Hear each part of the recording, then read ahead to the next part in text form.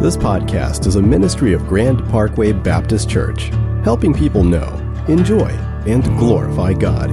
For more information about Grand Parkway, visit grandparkway.org. Father, thank you that you welcome us into your presence. Jesus, thanks for making that possible once again. And we're humbled to be here with you today, God. And we welcome you by your Spirit to do in us that which we can never do on our own. Change us. Make us more like Jesus. Make us into the people you meant for us to be in the first place. And we ask, God, today that your kingdom would come and your will would be done in and through us. I particularly think of our country today that is struggling because there are people that feel disenfranchised and not heard, and people who feel empowered in ways that they probably shouldn't, and the clash that brings emotionally and sometimes physically. We ask, God, for your kingdom to come and your will to be done in our country. We ask for the wisdom, God, as your people, for how you can use us to be instruments of peace and blessing in our world. So we now, God, because we want to be your people, we submit ourselves to your word, and we ask that you give us eyes to see and ears to hear, that Holy Spirit, you would come and do the work you want to do in us. For your glory, we pray.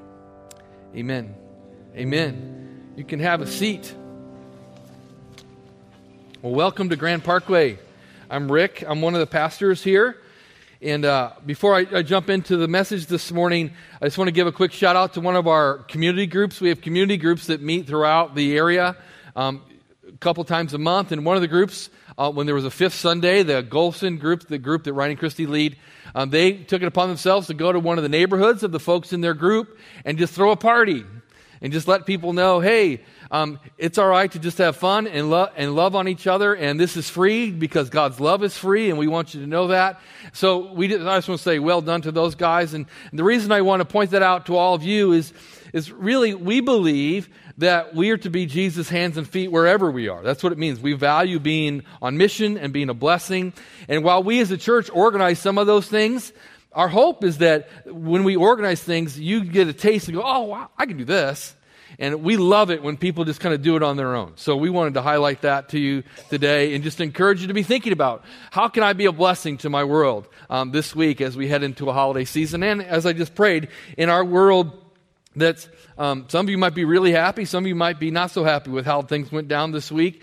But regardless, God's called us to be instruments of peace and shalom and to be a blessing to the world around us. So how can we do that? Well, I think is a good thing for us to be wrestling with. All right, well, we're almost done with Exodus. All right, you excited? I've only been here on staff for 9 months, and we've been in Exodus longer than I've been here. When did it all start? Was it like last September? 7 years ago? You know, how long? It seems like it, right? So the natural question that comes to mind when we look at Exodus is, are we there yet, right? I think that's what they were asking actually when Exodus was happening is, are we there yet? It was this journey that was supposed to take, if you look on the map, 11 days to get from Egypt to the Promised Land. Should have taken 11 days. Took 40 years, right? Took 40 years. And I think what we'll see today, one of the reasons that it took 40 years is because God wanted them to get something that was much more important to get than the Promised Land. So I think of that, are we there yet? When I was a student ministry pastor right out of college, I was a youth pastor, believe it or not. And one of the things that every time we took a trip, whether it was a retreat or camp or some kind of conference or whatever, inevitably you get going just down the road and somebody starts asking, how much longer? Are we there yet? Right? So I got frustrated with that question really quick. So I had a standard answer that I said right away. I would just say 10 more minutes. It didn't matter if we had just pulled out of the church parking lot or we're just pulling into our final destination. My answer would always be 10 more minutes. And the kids would pick up on it pretty quickly, especially the veterans. So a new kid would be on a trip and they'd say, how much longer? Are we there yet? And the entire van or bus would go, 10 more minutes. And they go, what? No, it can't be 10 minutes because their brains would kick in and it can't be 10 minutes. And they go, dude, I'm just telling you, doesn't matter how many times he asks, all he's going to say is 10 more minutes. So just don't ask and don't worry about it. which is what I wanted, right? Because the truth of the matter is, what I was trying to communicate to them, and I did this as a father with my own kids when we'd take trips, how much longer? 10 more minutes. The reason I would say that is like, listen, sometimes what happens with us, starting with me, is we get so fixated on the destination, we miss everything between here and there, right? We miss what could happen in this car, in this van, in this bus, because the truth about how God wired us is it's not really about the destination as much as it's about who you're with on the way to the destination. And that's what I wanted them to get. And I think that's what's happening in our text today. I was teasing Neil when he said, hey, we're coming near the end. I'm going to finish it up next week. You take these 4 chapters. He gave me 4 chapters in Exodus to talk about today. And you can thank me because I'm not going to read any of it to you. All right? I'm not going to read any of these 4 chapters. And the reason isn't because it's unimportant. It's because actually we've heard a lot of it before.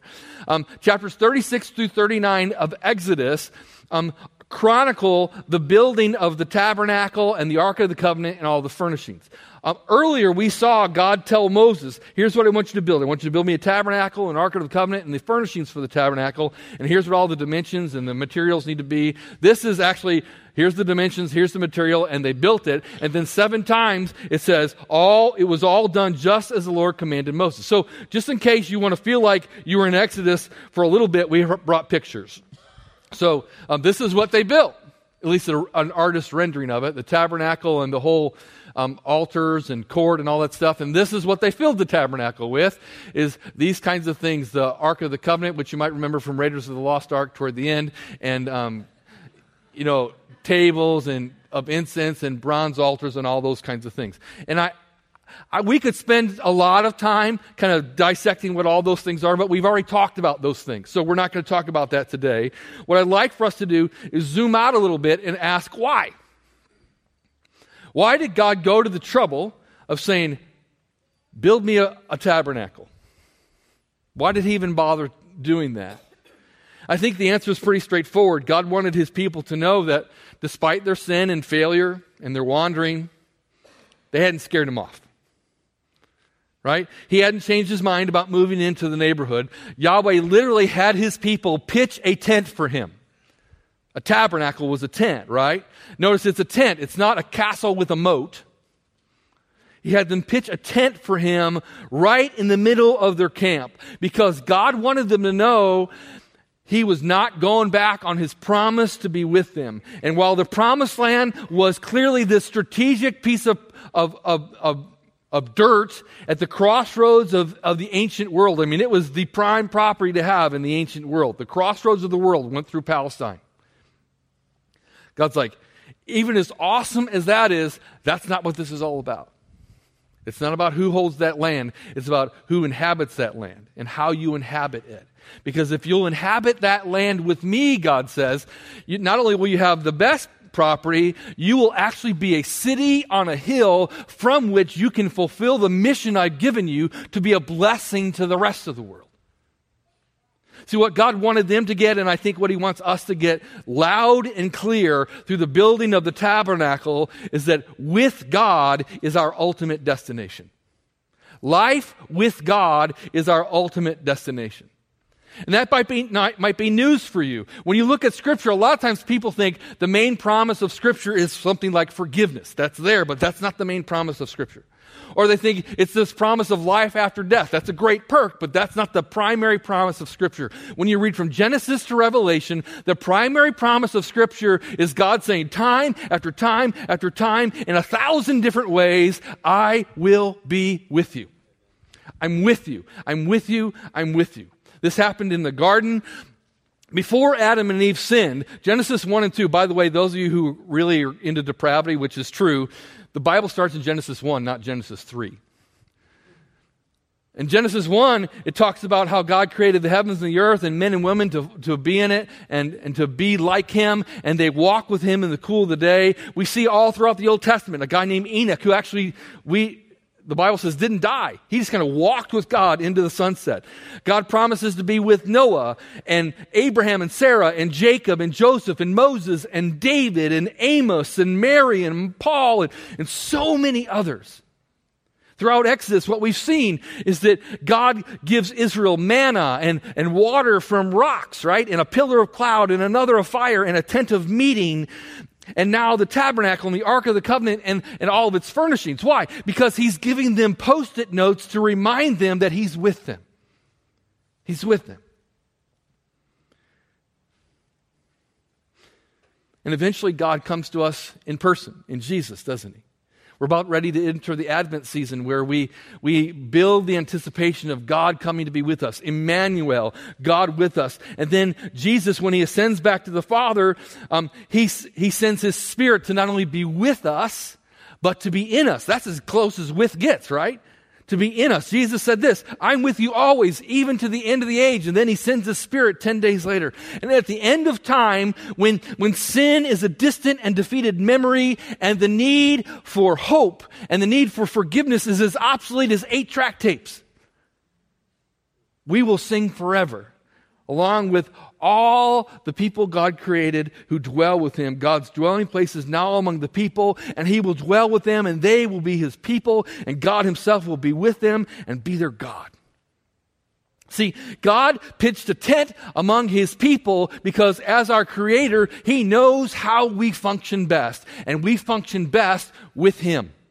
In fact, we flourish when we do life with him. This is the story of Scripture from the beginning. God in Genesis 1:26 says, let us make human beings in our image to be like us. So we're made in God's image. We're made to reflect the triune God to the rest of creation. And if you think about the mechanics of that, that's only possible when A, we're with God, so we can reflect him. You can't reflect someone you're with. And B, we're with others so that we can reflect God to somebody. To kind of sum up why we were made as image bearers means we were made to be like God with God. To be like God with God. The problem came when our ancestors Adam and Eve decided we'd like to try to be like God without God. I mean, that's essentially what the temptation was. The temptation was, God doesn't want you to be like him, is what the serpent said, but you can be like him if you eat of this tree, and you can do it without him. You're not going to die. He's just afraid you're going to be like him and pass him. So they embarked on this journey of, hey, we like being like God, but we like to do it without God. So let's be like God without God, or at least try. And we followed suit. And God gave them what they wanted. I think that would be the definition of hell, is God giving us exactly what we wanted. He gave them what they wanted. And because of their choice to try to make life work without him, they could no longer stay in the garden because that's where God hung out. You don't want to hang out with me? Then you have to relocate. And that's what happened. They were banished from the garden because the garden is where people flourish with God. And if you want to do life without God, you have to live someplace else. And the Old Testament story is a story of God's people vacillating from being empowered agents of blessing who do life deeply with God to people who flounder and make messes and end up in ditches when they try to do life without God. That's the cycle, the entire Old Testament. That's the history of the human race. When we do life with God, we flourish. When we do life without God, we flounder. Flourish, flounder. Without. And when you read the story of Scripture, by the time of the exile, when the people of Israel are carried back to Babylon as prisoners, it becomes clear that outside intervention is needed if they're ever going to experience this life with God they were meant to live. And that's where the good news of Jesus comes in, right? This is where Jesus comes in because Jesus did two things for us. First of all, he came to show us this is what life with God actually looks like. Scripture describes Jesus as the perfect image of the perfect image of God. He's the perfect image bearer. He's also the second Adam. He's the one who actually gets it right. So Jesus comes to show us this is the kind of life you were made to live. Look at my life. Live the kind of life I live. But not only does he say, dangle this in front of us, he says, but also I'll make this possible. He shows us what it looks like, and he makes it possible by bearing our sin and guilt and shame on the cross. By paying for our covenant breaking, Jesus makes it possible for us to have this life with God once again. And the hope of the gospel is that when Jesus returns, he will make everything new, starting with us. He comes to make all things new, not all new things. And we'll live together in this incredibly restored new heavens and new earth with God. and with one another, finally experiencing the fullness of life we were created to live. The refrain of Scripture is that with God is our ultimate destination. We flourish when we do life with God. And when we don't, we flounder. So here's our challenge. Because we don't want to be people who flounder, right? We want to flourish. Our challenge, and I'm speaking primarily to those of us who find ourselves in churches on Sundays more often than not, who would call ourselves Christians. Our challenge is this: when we don't embrace life with God as our ultimate destination, what we often settle for is a life for God. There's a big difference between life with God and a life for God. Now, life for God on the surface sounds very noble and very spiritual, but believe me when I say, if for God is the driving force in your life, it very quickly can become the opposite of good news. Sure, these 4 chapters at the end of Exodus chronicle what God's people do to prepare this place for God, but let's be honest. God created the heavens and the earth in 6 days, right? You think He could have pulled off a tent and a golden ark and a few furnishings in like a couple minutes without breaking a sweat? God did not need them to do that for Him. I picture when my kids were little and they want to help me do the lawn or clean up the garage, right? It takes a lot longer that way, right? Or when my daughter wanted to help my wife in the kitchen when she's little. Now it's the opposite these days. But the idea is, sure, it takes longer and it's a lot messier, but what happens with them is just, it's priceless. I think that's what our Father's doing. It's like, let me help you be a part of this. Here, build this for me. Here's what it needs to look like. Build this for me. And that builds anticipation, and it increases their ownership, and they're like, wow, God's going to live with us. God's going to live with us, because that's what He wanted them to get. See, the danger of allowing for God to push a life with God to the back burner is that it can rob us of the abundant life for which we were created to live with God here and now. Because a for God mentality ends up, that story, Jesus encountered Mary and Martha, his friends Mary and Martha. He just pops in on one day, and Mary sits at Jesus' feet, and Martha's running around like a crazy person and gets all resentful at Mary for not helping. And what does Jesus say? He's like, Martha, relax. I didn't come because I needed you to prepare me a meal. I came because I just wanted to be with you. And Mary gets that. And Martha was missing out on what Jesus had. We can miss out on the life that God has for us, but it gets even worse than that. It can actually be harmful to those we're trying to help, or we think we're blessing along the way if we think we are here to do things for you in Jesus' name. See, in for God mode, it's easy to begin to see myself as a savior, and I often miss being with those I'm actually trying to help.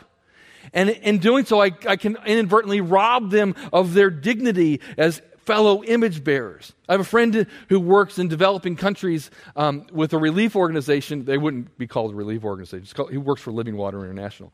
And he calls it this. He says, we got to be careful when we go to these other parts of the world to not be whites in shining armor.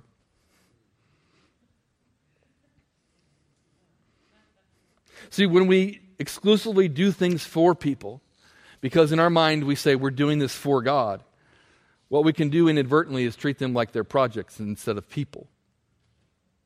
And we can lose sight that they're equally cherished by God, even though they aren't blessed in the same ways that you and I are blessed. And we stop noticing them and listening to them as we should. I remember a few years ago, I spent 2 weeks in Africa, in a country where I spoke at about 20 different schools over that period of time. And so these big assemblies and all these kinds of crazy things. And at each school, I'd meet with the administrators and the teachers, and I would always begin with, what are your greatest concerns for your school and your community, and how can we help? And then, without exception, and I'm not exaggerating, there was dead silence every time I asked that question, first time I met with people. Then I would nudge the people that I was with that worked for Scripture Union in Uganda, and I'm like, what did I miss? And they're like, oh, they're waiting for you to answer your question. And I went, what? They're like, no, usually when white Americans come here, when they ask questions, they also answer them because that's their way of telling us what they think we need to do. And it broke my heart because that's what we inadvertently do sometimes. And we kind of treat people lesser than just because we don't know their world, and we make all these kinds of assumptions. I noticed this a few years ago at the church where I was pastor before we moved here. At this time of year, we were gearing up for an angel tree program party. I don't know if you've heard of that. It's in conjunction with Prison Fellowship. So with Angel Tree, we would throw this big party for families who had a parent who was incarcerated, or they just didn't have enough resources to provide at Christmas for their kids. And a lot of these families were a part of a food pantry that we ran, that we fed about 1,000 families a month out of. So it was a big deal. And so we bought these presents and we threw this party and we patted ourselves on the back and we thought this is awesome. And everybody gave lots of money and presents and the church was excited. But then we noticed a couple of years in, at the party in particular, the dads. The dads in this case either didn't come at all, and it wasn't because they couldn't, they just didn't. Or when they did, they would stand on the sidelines like a junior high dance, or they'd wait outside by the car. And we started to ask why. And the more we peeled back the layers of that, what we recognized is us buying presents and giving it to them, their kids for them, threw in their face they were unable to do that for their kids. And as a dad, I went, ooh. Right? Is that what we're trying to accomplish here? So we went back to the drawing board. And we invited the people that we were actually throwing the party for, a few of them, to come help us figure this out. And we prayerfully said, God, how do we do this well? How do we pay attention better to the people we're wanting to bless? Are we more sensitive to them? And how are we more sensitive to you? Because it feels like, God, we had this idea and we just did it and said, God, bless it, instead of, God, what are you doing and how do we join you in it?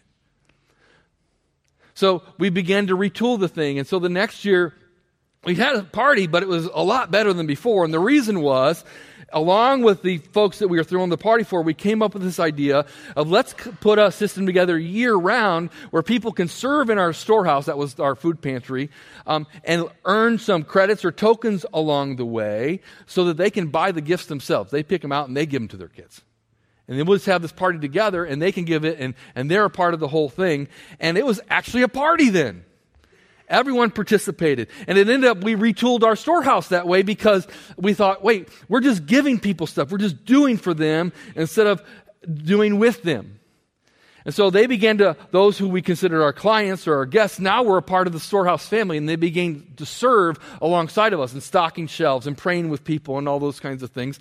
And you could just see their countenance change and the dignity come back to their face, right? It was unbelievably powerful. And then that kind of culminates in this upcoming week. We'll be back there, and we may very well be a part of the Thanksgiving lunch that we threw every year.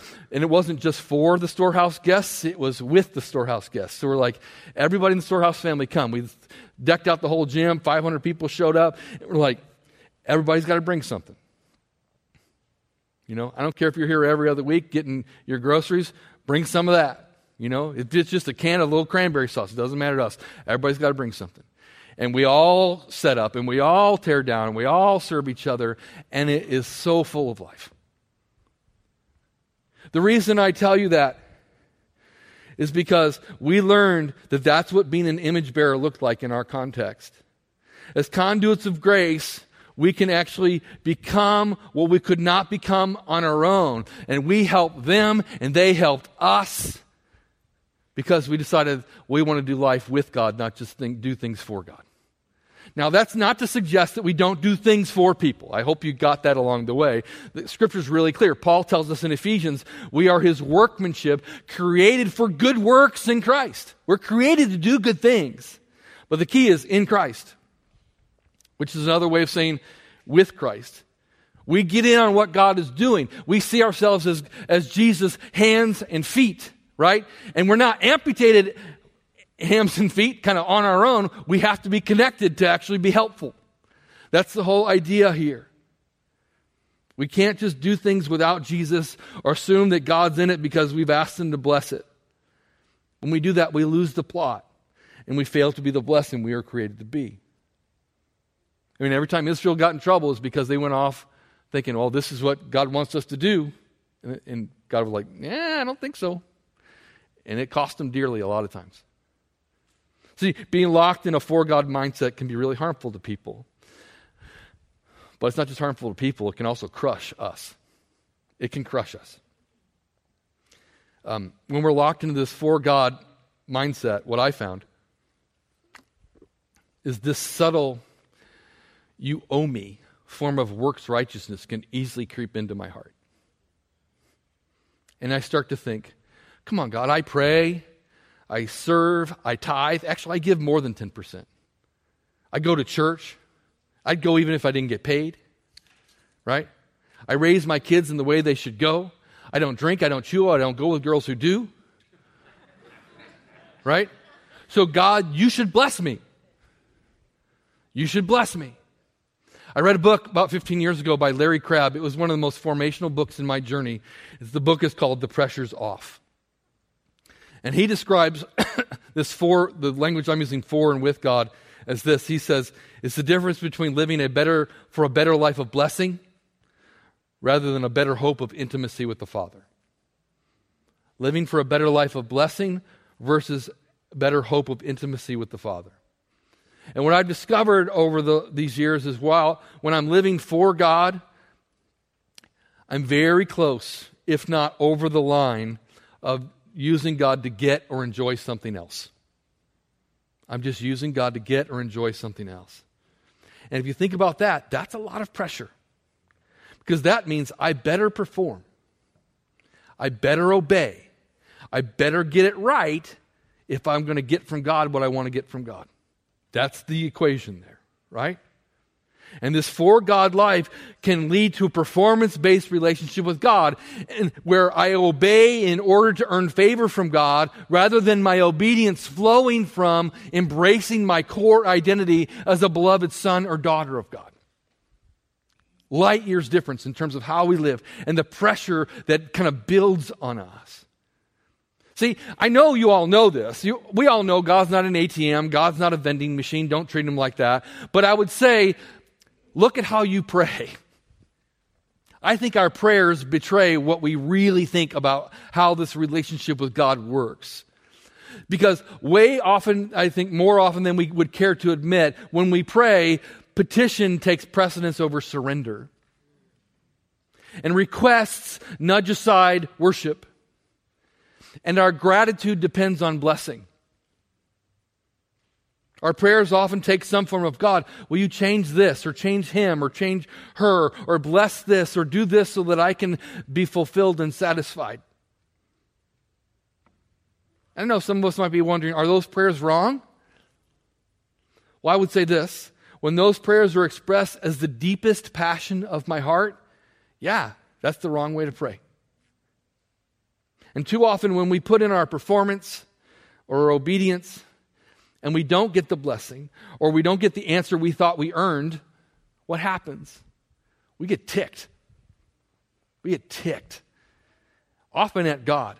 I've lost count of the number of people I've known in my 30 years serving in the local church and even my family who prayed a certain way. It didn't go the way they thought it should go and they're out.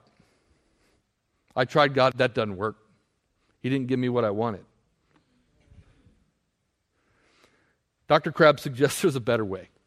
And honestly, this is a way that the children of Israel learned earlier when we talked about the tent of meeting, when God told them, hey, you can have the promised land, but I'm not going with you. And they went, whoa. We don't want the promised land. We don't want those blessings if we don't get you. This is what Dr. Crabb is getting at. He says there's a way of being with God that's not about doing, it's not about getting, it's about being. Where I simply say, Lord, I come to you just as I am. The only thing I ask is just let me see your beauty, right? And in seeing your beauty, let me love and live like you love and live.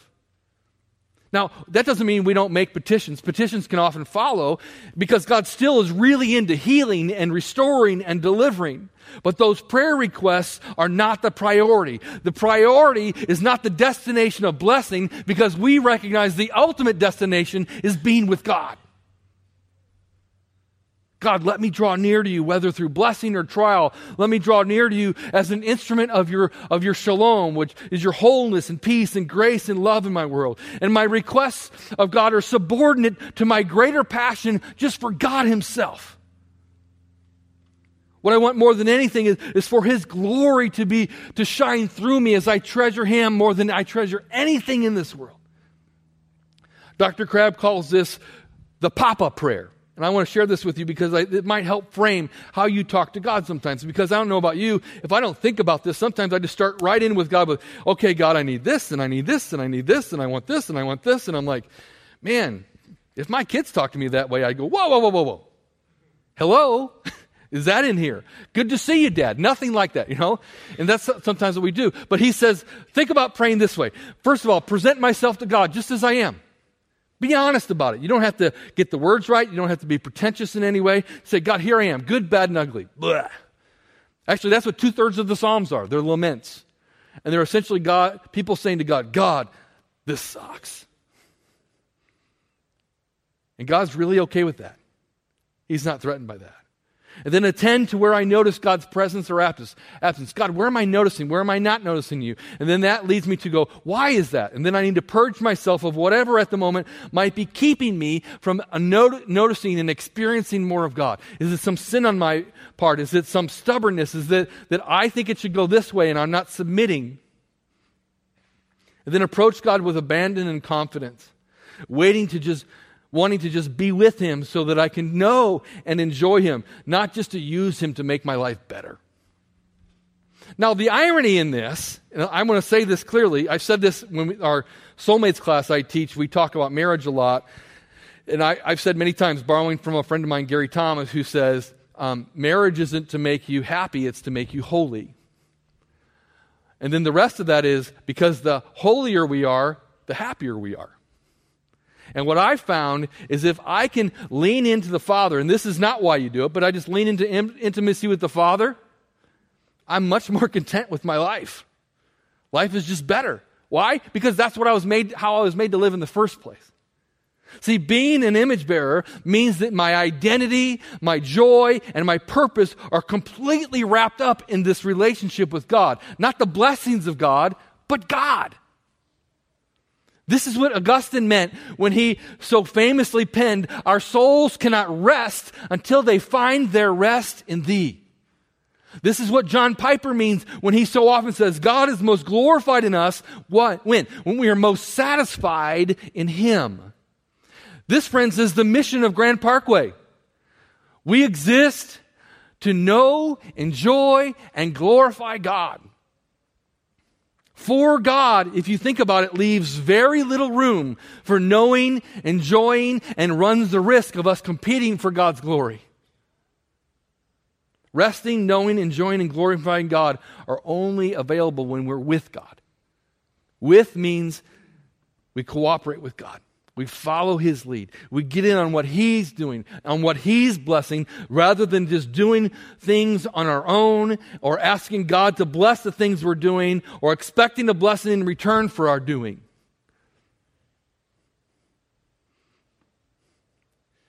Life with God is not only our ultimate destination, it's enough. It's enough. And I would just challenge you today to try it. To give it a shot, if you haven't to this point. Just to try it. There's a couple of questions I think would be really important for us to begin to wrestle with. And the first is this. If you find, as I'm talking, you recognize, I really don't live with my life orientation to be with God. It's more of this for God category. What would it look like to kind of make that shift in your heart and mind? And then what would it look like to live with God more intentionally this week? As I thought about this, just to kind of stoke our imaginations a little bit, a time when we lived here before and I was a baseball coach in New Territory Little League came to mind. I was an assistant coach, and the head coach I just met and the other assistant coach, they were friends, and we practiced at this church. I'm not going to tell you his name because he's not here, but I don't know if you know, but I'm going to say his name anyway. Anyway, so we practicing at this church, and the other guy's like, hey, Ed. His name wasn't Ed, but hey, Ed, how'd you get this practice feel? He's like, oh, I go to church here. He goes, seriously? I never kind of took you as the church-going type. And Ed says, quote, I'm not, man. I'd worship Satan if it kept my wife off my back. She drags me here every week. I was really glad at that point he hadn't asked me what I did for a living. Right? Kind of kept that close to the vest for a while. So long story short, he eventually figures out that what I do for a living, I'm a pastor at a church, and he was as surprised that I was a pastor at a church as the other coach was that he went to a church. And I don't know if that's a good thing, but I'll take it as one. Long story short, Ed and I became really good friends, right? We loved baseball, and our boys hit it off, and we did lots of barbecues and hanging out. And then about once a month, he and I would get together for breakfast. And we just talk about life and sports and whatever. And about 9 months into doing that, I'll never forget sitting at this diner. He looks at me and says, hey, can I ask you a question? I'm like, sure. He goes, man, you're not like any pastor I've ever met. He says, you're not mad all the time. You seem kind of happy. And the God you talk about, he doesn't seem mad. And you actually talk about him like you know him. What's up with that? And I had the chance to lead my friend to get to know Jesus right there in a little booth. And I have to tell you, that was not the reason I became his friend. It wasn't. We just liked each other. I mean, nothing personal, but I like non-church people better than church people a lot sometimes. It's not the political game sometimes. You just kind of know where they stand.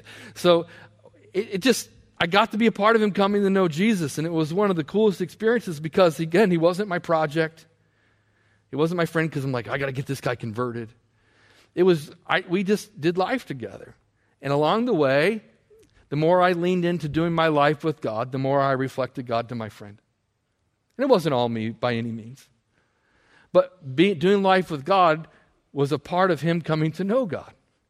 And I tell you that simply to help you have an imagination for this reality that God wants to do the same kinds of things with all of us, right? He wants us to get in on his kingdom coming and his will being done on earth as it is in heaven. And that only happens when we say, you know what? My core identity is an image bearer. That's what I was made to be. And I can only reflect God to my world when I hang out with God. And I hang out with the world. So, God, may your kingdom come in me so that your kingdom can be known in the world in which I live. I want to invite Lindsay to come on back.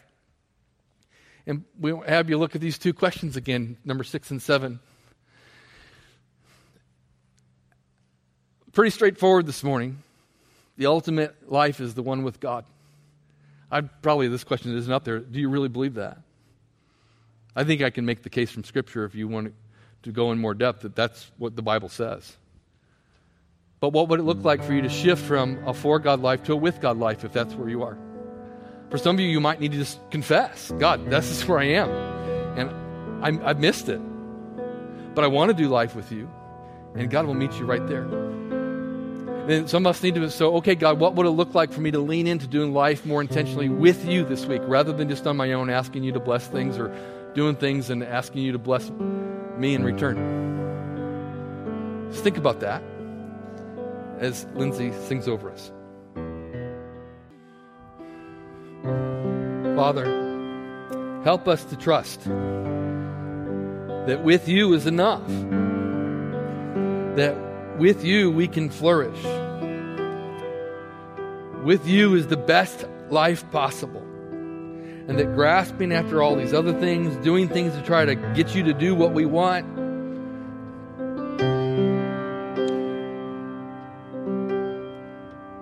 trying to be like you without checking with you,